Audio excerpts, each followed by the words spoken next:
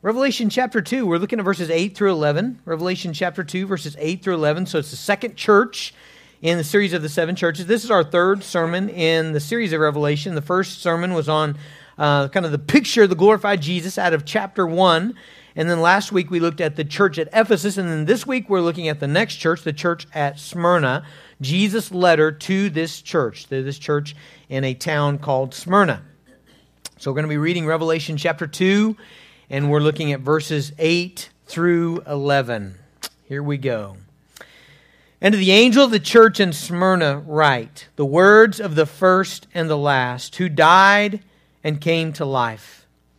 I know your tribulation and your poverty, but you are rich. And the slander of those who say that they are Jews and are not, but are a synagogue of Satan. Do not fear what you are about to suffer. Behold, the devil is about to throw some of you into prison, that you may be tested. And for 10 days you will have tribulation. Be faithful unto death, and I will give you the crown of life. He who has an ear, let him hear what the Spirit says to the churches. The one who conquers will not be hurt by the second death. Father in heaven, we thank you, Jesus, that you stand among the churches, that you are among us, that you hold the angel of the churches in your right hand. You hold the leadership. You hold us, God. Father, we are thankful, Jesus, that you are glorious in every way. You are mighty. You're everything that we need. And Father, I pray that you would enable us, equip us through your word this morning. God, equip us to be faithful unto death. Father, so many times it's hard for us to be faithful into irritation or faithful into discouragement or faithful into depression or faithful into hard circumstances. But God, we pray that you would so put in us a glimpse of your glory and your faithfulness and your greatness that we would be faithful unto death. Father, we ask it in Jesus' name. Amen. Was at the Gospel Coalition this past week, and I went by the one of the booths, the Alliance Defense Fund, to get some stuff for our church. And they were letting you sign up for $500 gift certificates to the bookstore, and I did so because I was just being nice and because they asked me to, because I never win anything. There were 6,000 people there. I thought, what's the chances that I would win? I won. And so I got new books. And so here is a new book I've been reading about, the book of Revelation. And I want to read you a story of a young slave girl named Blandina. This is around AD 177. Eusebius, who's a famous historian, is writing this account. Blandina was filled with such power that she was released and rescued from those who took turns in torturing her in every way from morning until evening. And they themselves confessed that they were beaten, for they had nothing left to do to her. And they marveled that she still remained alive, seeing that her whole body was broken and opened. And they testified that any one of these tortures was sufficient to destroy life, even when they had not been magnified and multiplied as they were. But the blessed woman, like a noble athlete, kept gaining in vigor in her confession and found comfort and rest and freedom from pain from what was being done to her by saying, I am a Christian woman, and nothing wicked happens among us. When Blandina finally perished, Eusebius describes her as glad at her departure, as though invited to a marriage feast rather than cast to the beasts. And the heathens themselves confessed that never before among them had a woman suffered so much and for so long. Ever since my children were little, preschool, and we were traveling to school, we recite verses together. And one of those verses that is probably the anchor, it's like the verse that we always do no matter what, is Psalm 63:3. And Psalm 63:3 says simply this: because your steadfast love is better than life, so my lips will praise you. Now, a lot of times because verses get repetitious, and the kids are like, and so we'll stop and say, okay, guys, okay, What's that verse saying? It's saying that Jesus' love is better than life. Now what's in our life? What is life? Tell me the things in your life. So Jesus' love is better than ice cream. It's better than, camping. It's better than mountain biking. It's better than, story time. It's better than this, better than that. And we're going to go through better than Disney World. God's love is better than that. But here's the reality.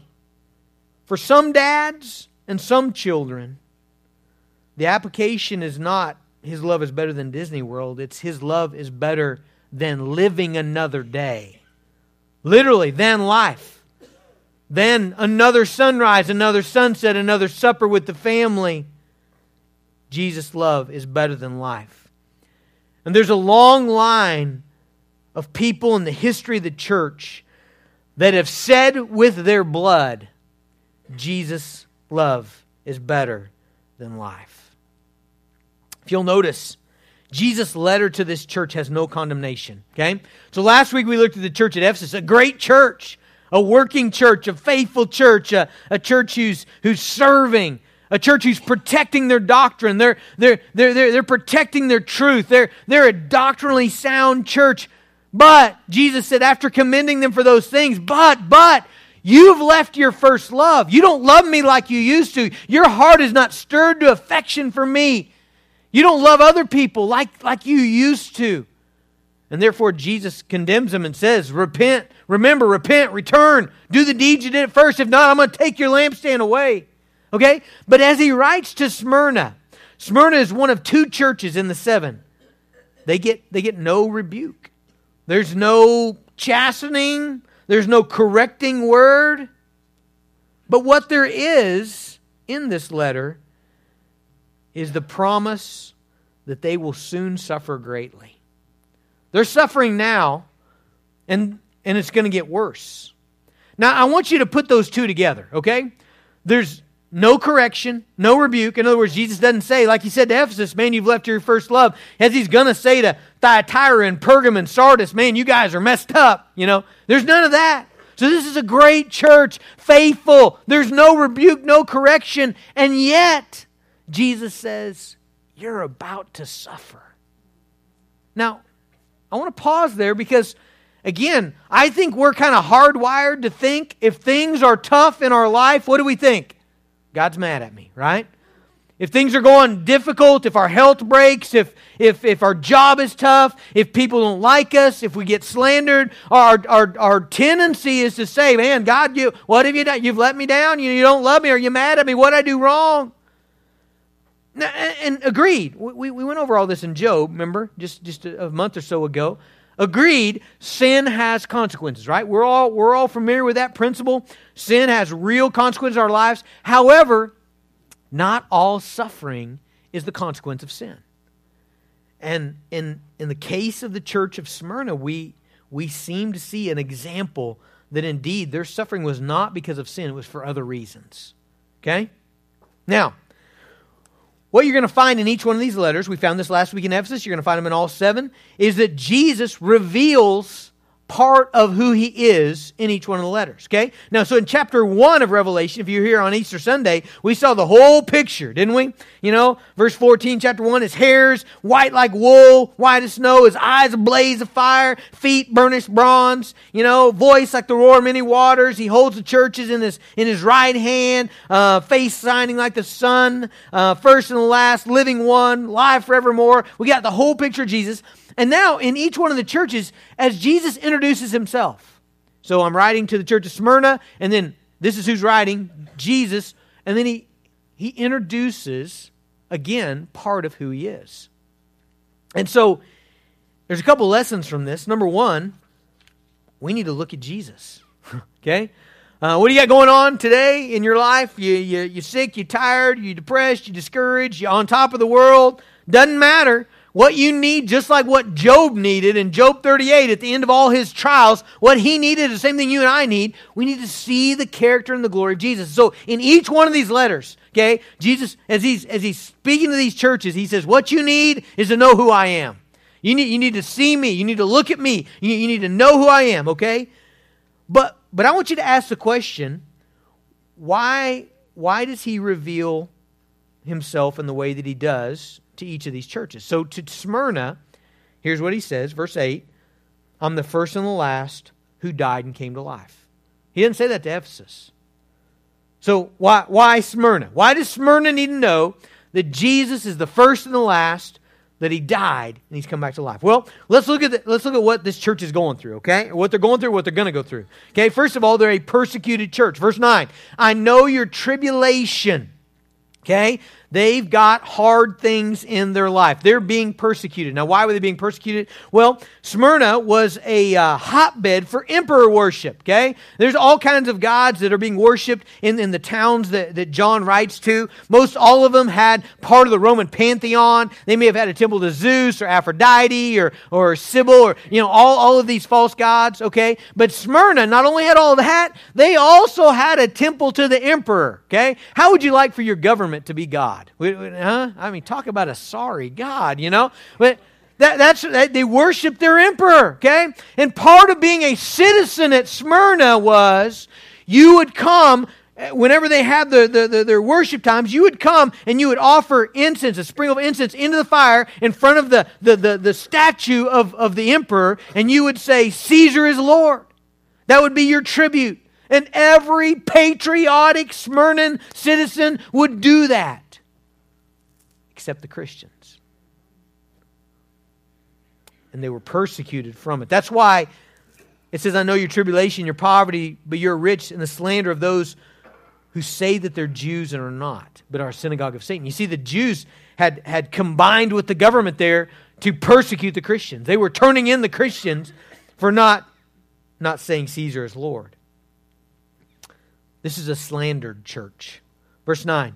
I know your tribulation, your poverty, but you're rich. And the slander of those who say that they're Jews or not. Have you ever been slandered? Huh? Have you ever had people say things about you that were not true? Have you ever had people cut you down intentionally? They're hurting you with their words. Well, this church was being slandered. They were living out their faith, okay? They're following Jesus. They're loving Jesus. They're loving their neighbor. And they're having the people of their community say, you are haters. You're hateful. You're unpatriotic. You're hurting our community. You're bad for us. They were being slandered. This is a poverty-afflicted church. Jesus says, I know your tribulation and your poverty. Okay? And why are they poor? Were they bad business owners? Made some bad investments? Everybody in the Smyrna church invested in Enron and it went down, and so now they're all busted. Are they lazy? Were they not show up for work on time? Were they just depressed economy? What's the deal? I really believe they're poor because of their connection to Jesus. Okay? So in Hebrews chapter 10, listen to the situation of these folks, which would have been the same time period as those that John is writing to. It says in Hebrews chapter 10, verse 34, for you had compassion on those in prison, and you joyfully accepted the plundering of your property, since you knew you had yourselves a better possession and an abiding one. I think we as Americans, we don't have a category for someone doing that to us, do we?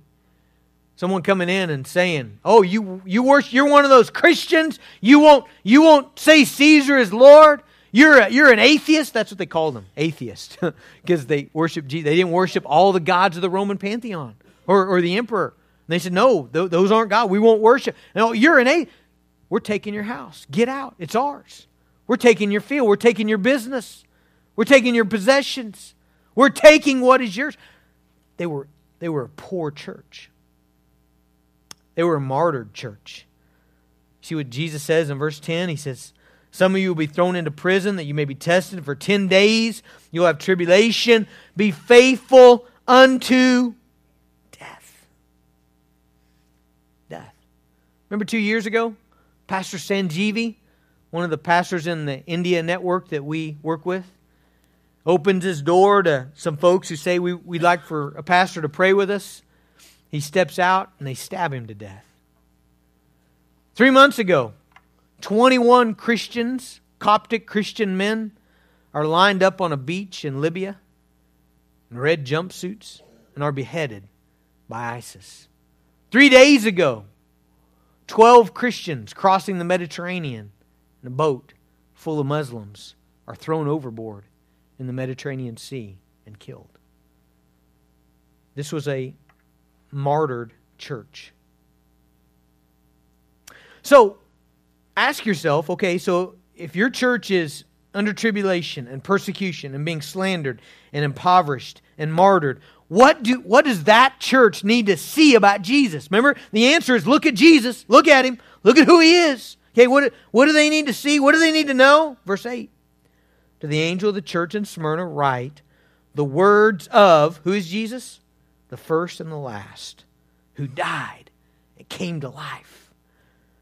All right, you see, if you're this church, you need to hear that Jesus is the first and last. There's nothing before Him, and there'll be nothing after Him. He's the eternal reality of the universe. He will never go out of style. He will never break down. He will never grow old or weak. A slandered church needs to hear and know Jesus has the last word, okay? He's the first and the last.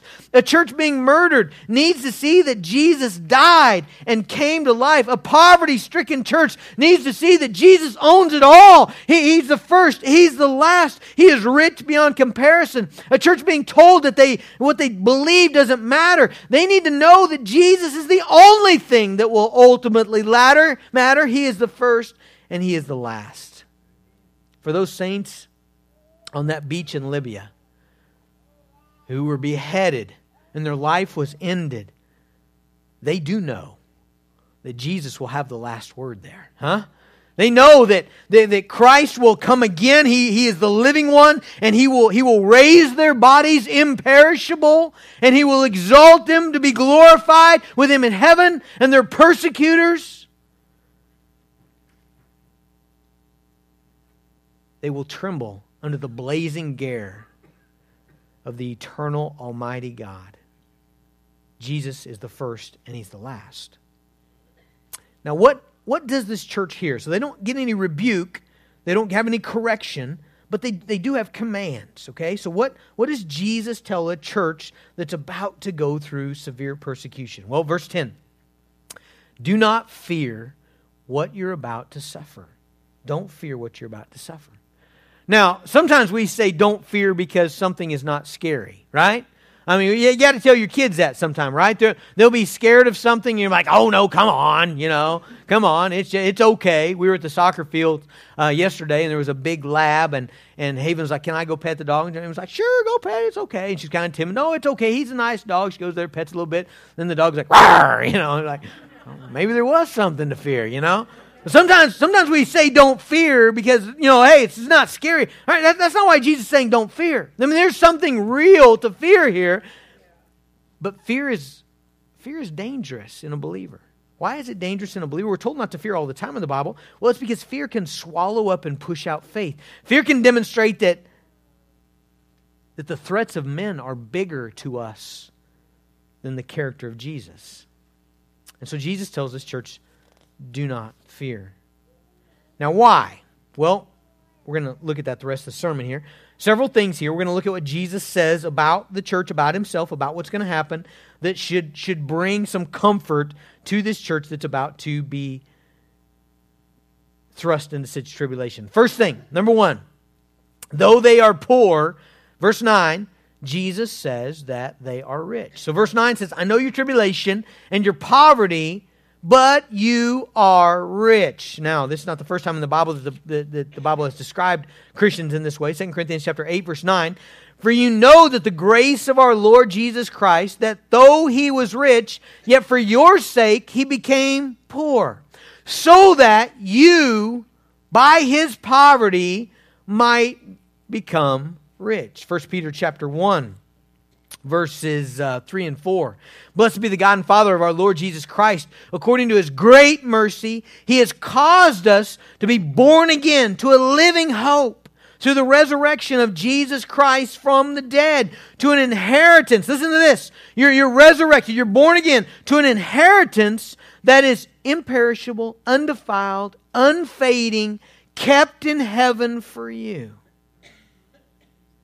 So which is it? Are you poor or are you rich? Were the Smyrna Christians, are they poor or are they rich, which is the case? Well, if you ask their neighbors, they're going to say they're poor. Those guys, man, they don't have nothing. You see how skinny they are? You know, if you look at the economic survey of Asia Minor, man, they're going to say these folks are at the bottom, you know. If you look at their bank accounts, they've got this much and everybody else has got this much. I mean, they're at the bottom. If you ask their unbelieving family and friends, they're going to say, oh, they're ridiculously stupid. They had a bunch, they had a great life, but their faith has caused them to lose everything. But yet Jesus says they're rich. Now, how do you reconcile those two? Everybody else saying they're poor, Jesus saying they're rich. Well, here's what it's got to be. Okay, being rich is having a lot of something valuable. Do we all agree about that? Being rich is having lots of valuable things. Okay, so now the question becomes, what do you see as valuable? So what's valuable? How do you determine what's valuable, by the way? Let me give you my criteria. I would say that valuable things are things that bring about true blessing, satisfaction, joy, peace, contentment, opportunity, provision, future, hope. Those would be my definition of value, okay?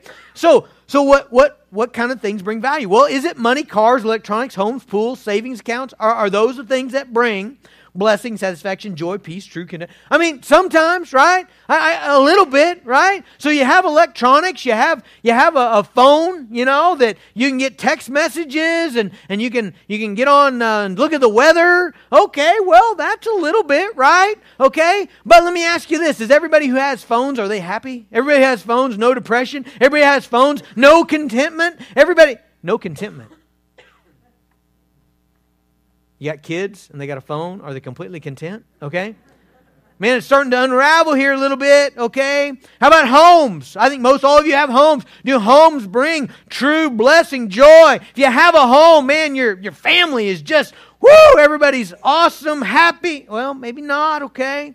And so maybe that begins to unravel. And so what is truly valuable, what truly brings those things? Could it be that things like forgiveness, things like a heart transformation, to have your heart change on the inside out so that you're no longer irritable and discontent and full of anxiety and full of angst toward other people, to have your heart change? What about having Jesus give you life, being connected to the power of the Spirit of God, being justified before the Father, being adopted into His family, having the new heavens and the new earth and fullness of joy and pleasures forever as your hope? How about being tethered to, joined to, connected to the King of the universe, who is glory? Could that be real value? I think so. And so Jesus says, you're rich. But again, look at me. That's what He's saying. Look at me. Remember who I am. See who I am. Look at me. Number 2, Jesus says you're rich. Number 2, He says you're being tested. You ever wonder what's going on when the bottom falls out of your life? What's going on when trials and struggles come? What's happening? Well, Jesus tells them right away, you're being tested. Look at verse 10. Do not fear what you're about to suffer. Behold, the devil is about to throw some of you into prison that you may be tested. Now, you might say, no thanks, I don't want the test. I'm opting out of the test. Well, the Bible says the test is valuable. 1 Peter chapter 1, verse 6 and 7. Listen. In this you rejoice, though now for a little while, if necessary, you've been grieved by various trials, so that the tested genuineness of your faith, which is more precious than gold that perishes, though it is tested by fire, may be found to result in praise and glory and honor at the revelation of Jesus Christ. All right, did you hear what Peter just said there?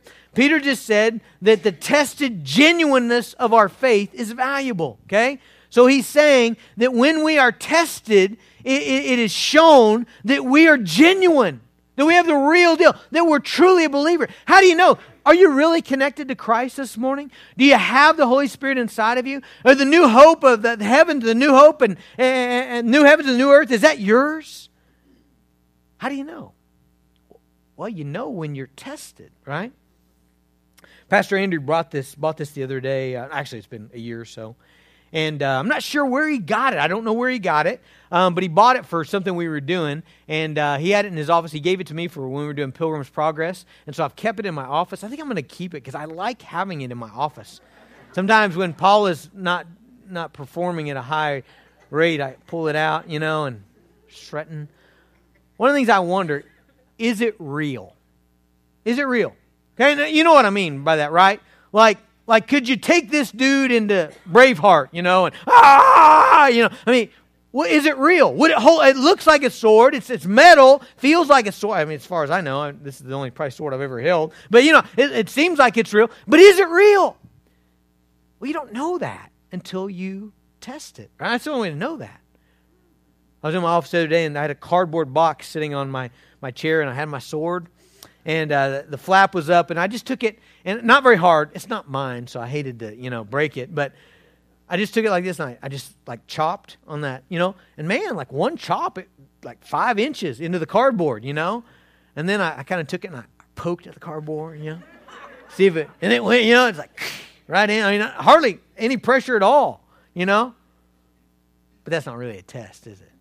Cardboard, I mean, come on. That's not a shield or another sword. And here's what I concluded. We're never going to know this is real. I think probably what Daniel's listening. I know Daniel. I know what he's thinking. We're going to test it this week, I mean, the only way to know would be to get a piece of plywood or some kind of hard, and take this dude and, and just hard, and what's going to happen, I kind of got a feeling the blade will come off back into my head, which is probably why I'm not going to be the tester, okay? But who knows? I mean, it might be the real, it's heavy. It might be the real deal. It might, put a big old gash in that plywood and come out just fine. But you don't know until it's tested. Is your faith real? Well, you don't know until it's tested. How does your faith respond to tests? How does it respond to adversity? How does it respond to difficulty? How does it respond to tough relationships? How does it respond to those things? 1 Peter 4, I was reminded of this verse at the conference this week. 1 Peter 4:12, Beloved, do not be surprised at the fiery trial when it comes upon you to test you, as though something strange were happening to you. I am seeing this happen on a weekly basis.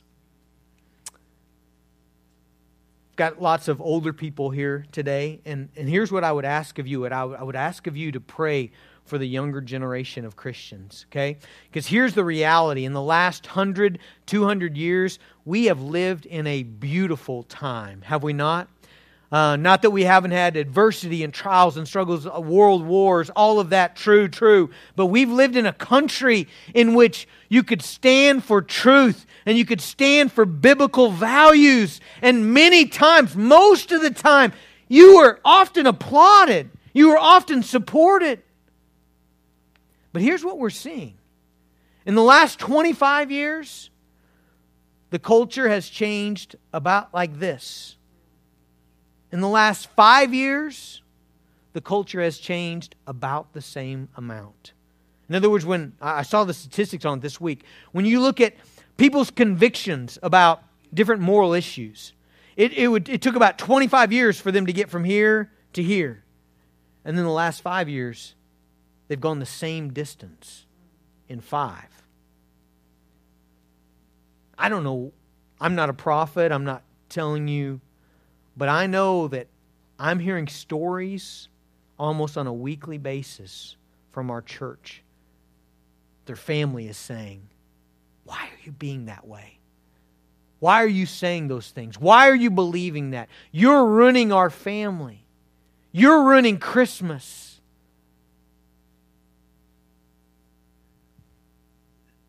It could be coming. I don't know. But Jesus said, Peter said, in 1 Peter, don't be surprised. Don't be surprised when you're following Christ and people are not happy about that. I think you have to accept that's okay. Jesus says it's 10 days. It's limited. Okay? I want to point that out. We'll just spend a second here. Do not fear what you're about to suffer. Behold, the devil is about to throw some of you into prison that you may be tested, and for 10 days you'll have tribulation. Now, 10 days could be 10 literal days. I mean, that's kind of my rule in the Bible is I take it literal unless there's a good reason not to. However, this is in the book of Revelation, and much symbolic stuff in Revelation, right? Numbers tend to be somewhat symbolic, 7s, 10s. So it could be just a long period of time, could be, some, I don't know. But the point, it doesn't really matter. The point is this: Jesus is saying, what you're going to go through is limited by me, right? We saw that in Job, didn't we? Who afflicted Job? Satan. Who afflicted these Christians? They're a synagogue of Satan, right? The devil is about to throw some of you into prison. It's clear. Who's doing this? The devil, Satan, evil, the world, okay? But who has put a fence? Jesus. Okay, 10 days. Be faithful unto death. There's the command, verse 10. Be faithful unto death, and I will give you the crown of life. All right, so what is he saying there? No limits. No limits on your trusting Christ, clinging to Christ, hoping in Christ, depending upon His Word, standing upon His truth. There's no limits. That's what he's saying. Church at Smyrna, here's your challenge. Here's what's coming. And you have no limits to your trusting and depending on me. All right, so let's work this out, okay? So what's he saying here? Well, basically think about a testing line, okay? So here we are, we're on our line. Let's come back to our original verse. You could use a bunch of them, but let's use Psalm 63:3. Because your steadfast love is better than life, so my lips will praise you, right? So God, your love is better than life, right? My lips are going to praise you. Okay, so I'm right here. It's a sunny day. Man, I got my 2 little girls in the back, and they're singing songs on the way to school, and I'm saying, God, your steadfast love is better than life, so I'm going to praise you. Okay, great. Okay, but that's faithful unto prosperity, okay? So what about when I move here, okay? I had this happen the other day. One of the vehicles was broke down, and Emma had the other one in the city. So I got the kids to school on the scooter, which it would seem like a great idea, except that particular day it was like 38 degrees and windy, all right? So I wrapped one of them up, helmet on, there we go, come back, get the other one, all right? So, your steadfast love is better than life. So is it still better? God, in inconvenience, in a little bit of adversity, is it better than life? Let's take another step. Irritable people in your life. Man, jabbing you, poking you. You're on a committee. Everybody else believes something you don't believe for the church. You're working with folks in a ministry and they're not pulling their end of the rope and it all gets dumped on you. Is a steadfast love better than life when there's irritation or struggle? How about when there's real loss? You know what's interesting? There's people in America that have been Christians their whole life and they've never had to go past there. Praise God, huh? I mean, haven't we lived in an incredible time? But how about when your faith caused you to have your stuff taken? Worked all your life for retirement. Someone comes in and takes it because you're a Christian. When you're slandered? What about when you're imprisoned? What about when you're beaten? What about unto death? Okay, so here's the question. When do we get off the line? Be faithful unto... Honestly, some folks are off at the first step. I mean, really. Be faithful unto... I've had a bad day. Things haven't gone my way. It's been frustration all day and... Jesus isn't good. Not reading my Bible. Boy, you slipped off quick, Or maybe they're faithful unto irritation. What about faithful unto conflict with people? How many folks have left a church? Someone made them mad. That's all it took. That's all it took. And we're not talking about imprisonment, lose your stuff. We're just talking about that guy brought a sword on stage. That ticked me off, I'm out. How about with slander? How about when they're saying bad things about you? Are you still faithful? unto death. Be faithful unto death. Revelation chapter 12, verse 11. I like this verse. They've conquered him by the blood of the Lamb and by the word of their testimony, for they loved not their lives, even unto death. Jesus says quickly, those who are faithful unto death, He'll give to them the crown of life. You know, I just think there's a basic principle in Scripture that you can't outgive God, you know?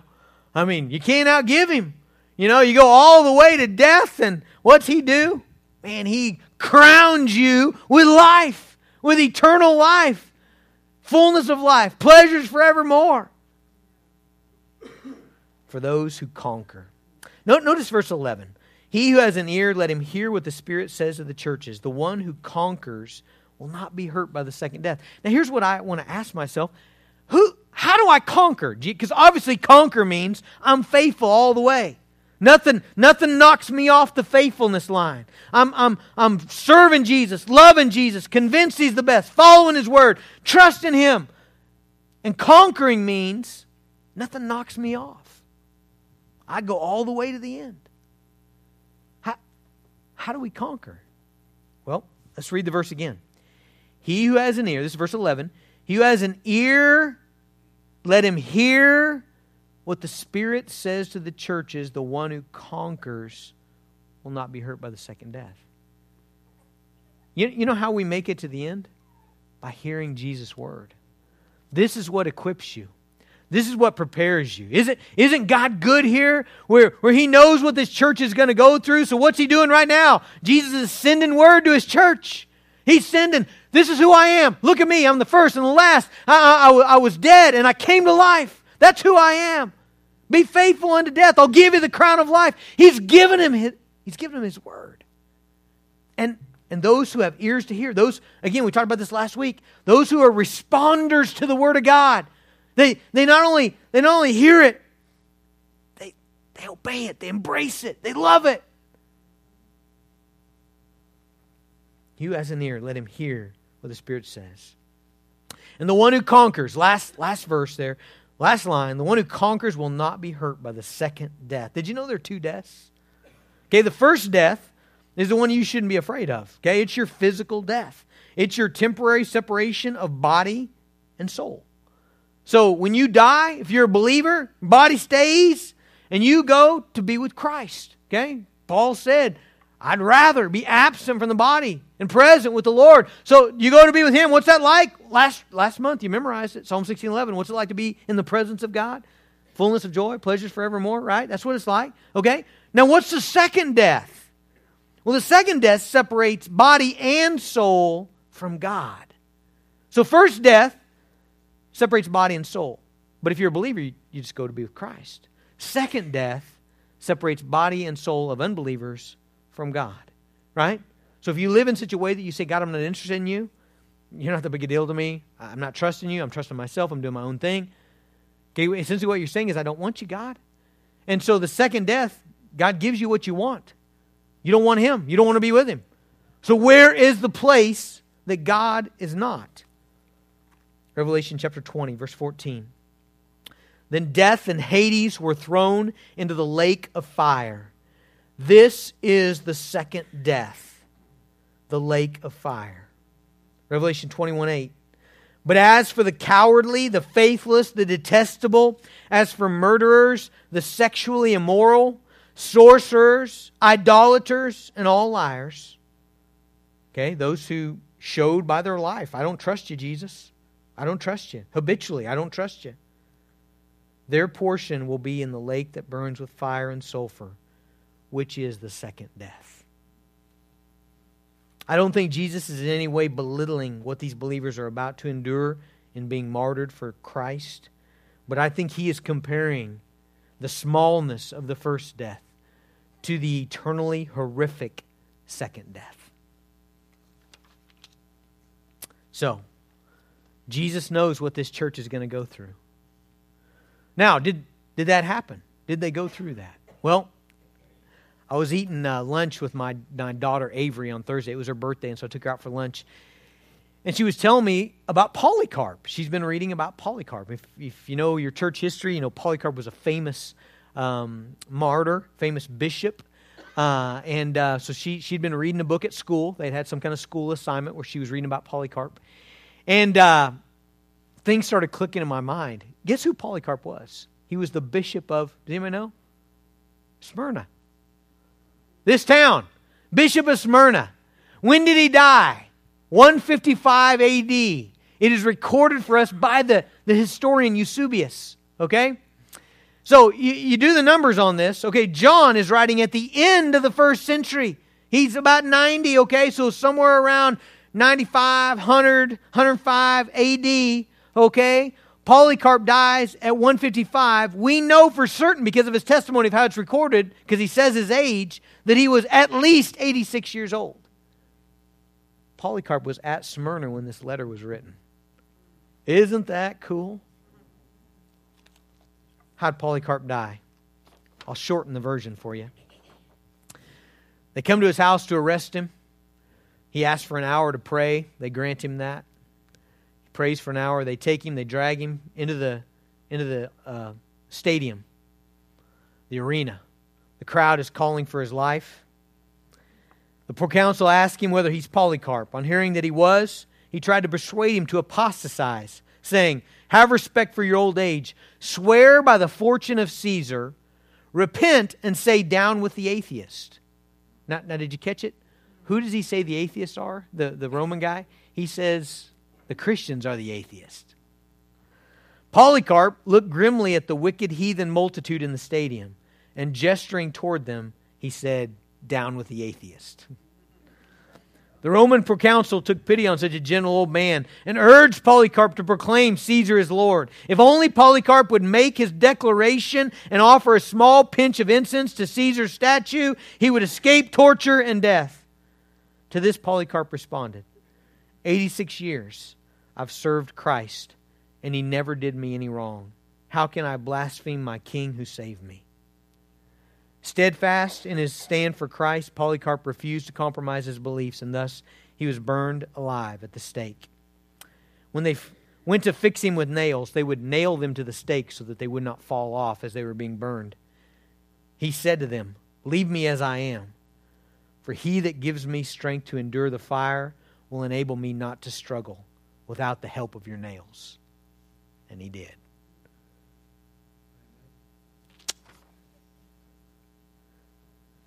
Be faithful unto death, and I'll give you the crown of life. There's one guy among probably many in this church who did just that. Church, what are you faithful unto? Are you faithful unto death? Or are you faithful unto something else? Unto inconvenience, unto irritation, unto resistance, unto persecution? What are you faithful unto? What's Jesus worth to you? I want you to look at him. He's the first and he's the last. He's the one who died and is alive forevermore. Father, help us. God, help us, Father, to see our lives in perspective. God, I pray, Father, that as we are dealt even small and minor inconveniences, that we would honor you, God, that we would honor you in faithfulness, that we would honor you in holding on to you and trusting you and depending upon you and treasuring you. God, forgive us when we so quickly fall away. Father, help us to be faithful unto death. Put that in us, Lord. Feed us your word and strengthen us with it, that we might be strong for the challenges that lie ahead for us as a church. Father, we ask it in Jesus' name.